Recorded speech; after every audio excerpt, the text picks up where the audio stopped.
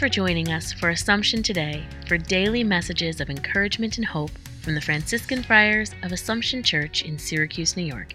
Here's today's message. October the 15th. Again today, the Gospel reading opens to us the teaching of Jesus. As he often does, he teaches through the use of parables. The message today is that many are invited. In fact, other moments in the Gospel tell us he wants every single person.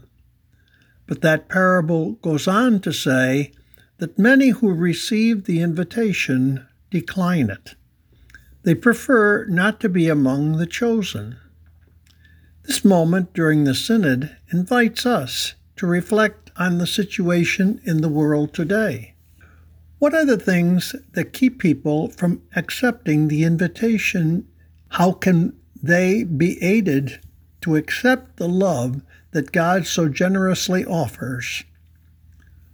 Look into your own life to see where you could be more open to that love.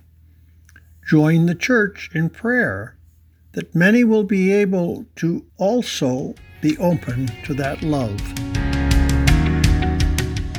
Thanks for joining us today.